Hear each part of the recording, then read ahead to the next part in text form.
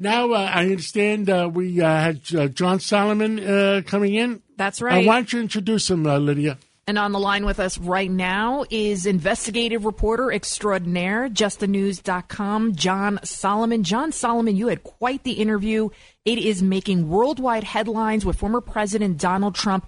Tell us all about it. Yeah, it was interesting. We went down to Mar-a-Lago Monday, and the president really wanted to talk about what Trump Doctrine 2.0 would look like. So what are the policies that Donald Trump would use if he were president again, or if someone following in the Trump agenda would use it? And it's all about unraveling the Biden agenda and getting the world back to a better place, inflation down to a lower thing, energy back to more abundance.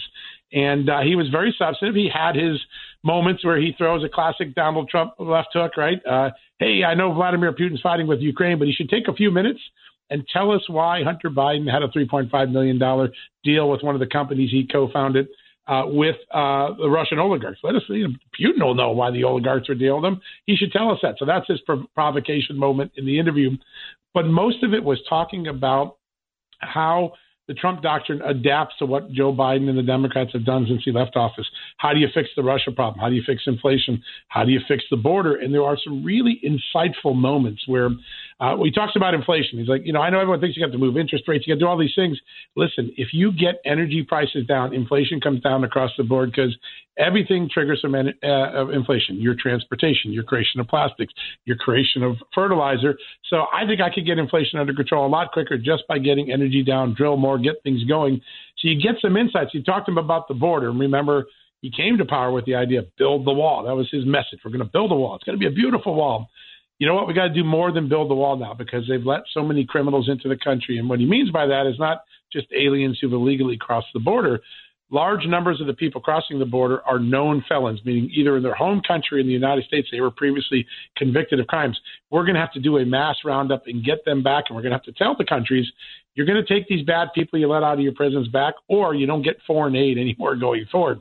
So he's evolved his immigration thing beyond just building a wall to getting the criminal elements out of the country that have flowed in during this open border. So very substantive, policy issue oriented interview with a couple of few classic left hook Donald Trump moments that only Donald Trump could do.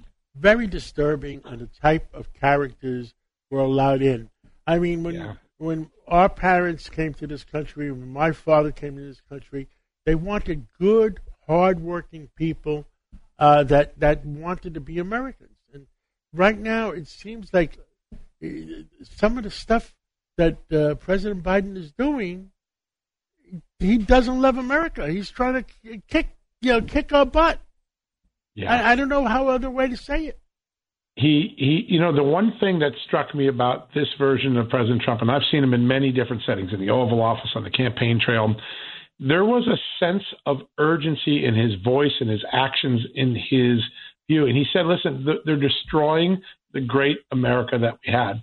I think we can come back, but these midterms are key. If we don't get Republican control of at least one house or one chamber of the Congress, we might lose the country we know, because we don't have a free press. We don't have free speech. And then he goes on and he just does like a 1-minute summary of the Biden presidency.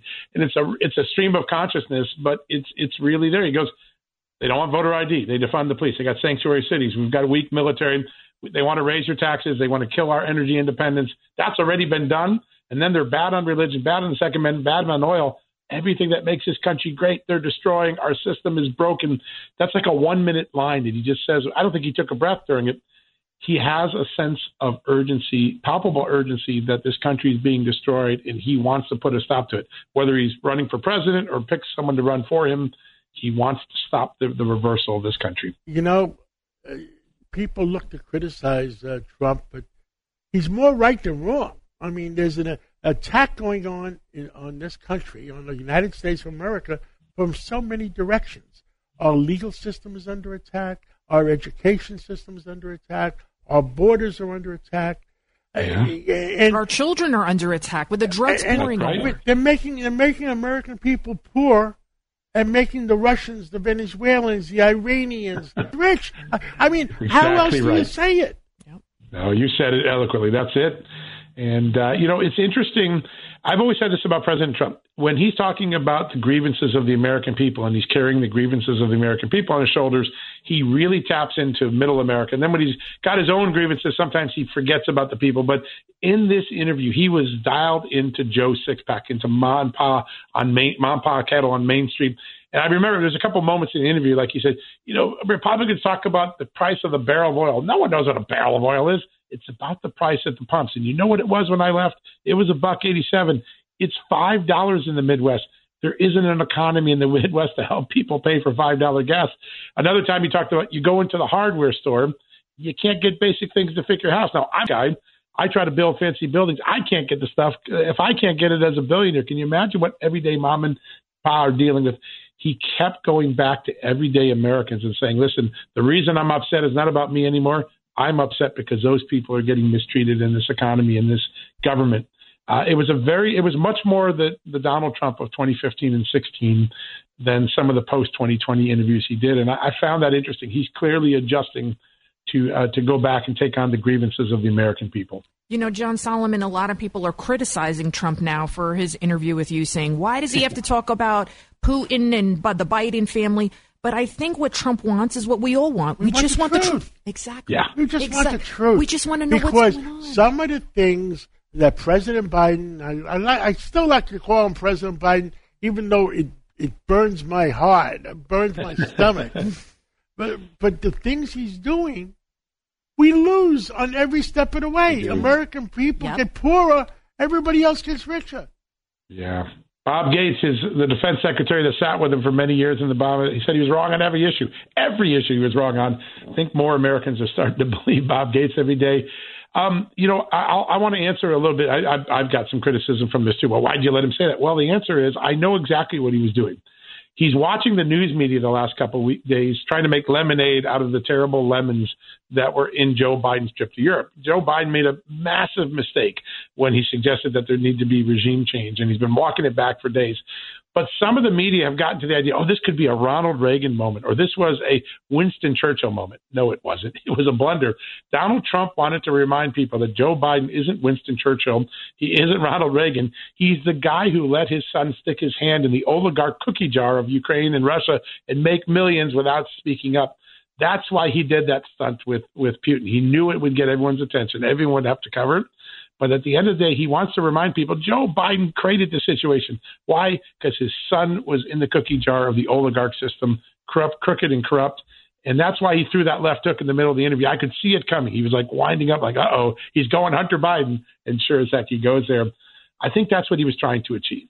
And it looks like the president knew all about it, what his son was doing. Well, you don't know what he knew or what he didn't know, but there's a reason he's doing what he's doing.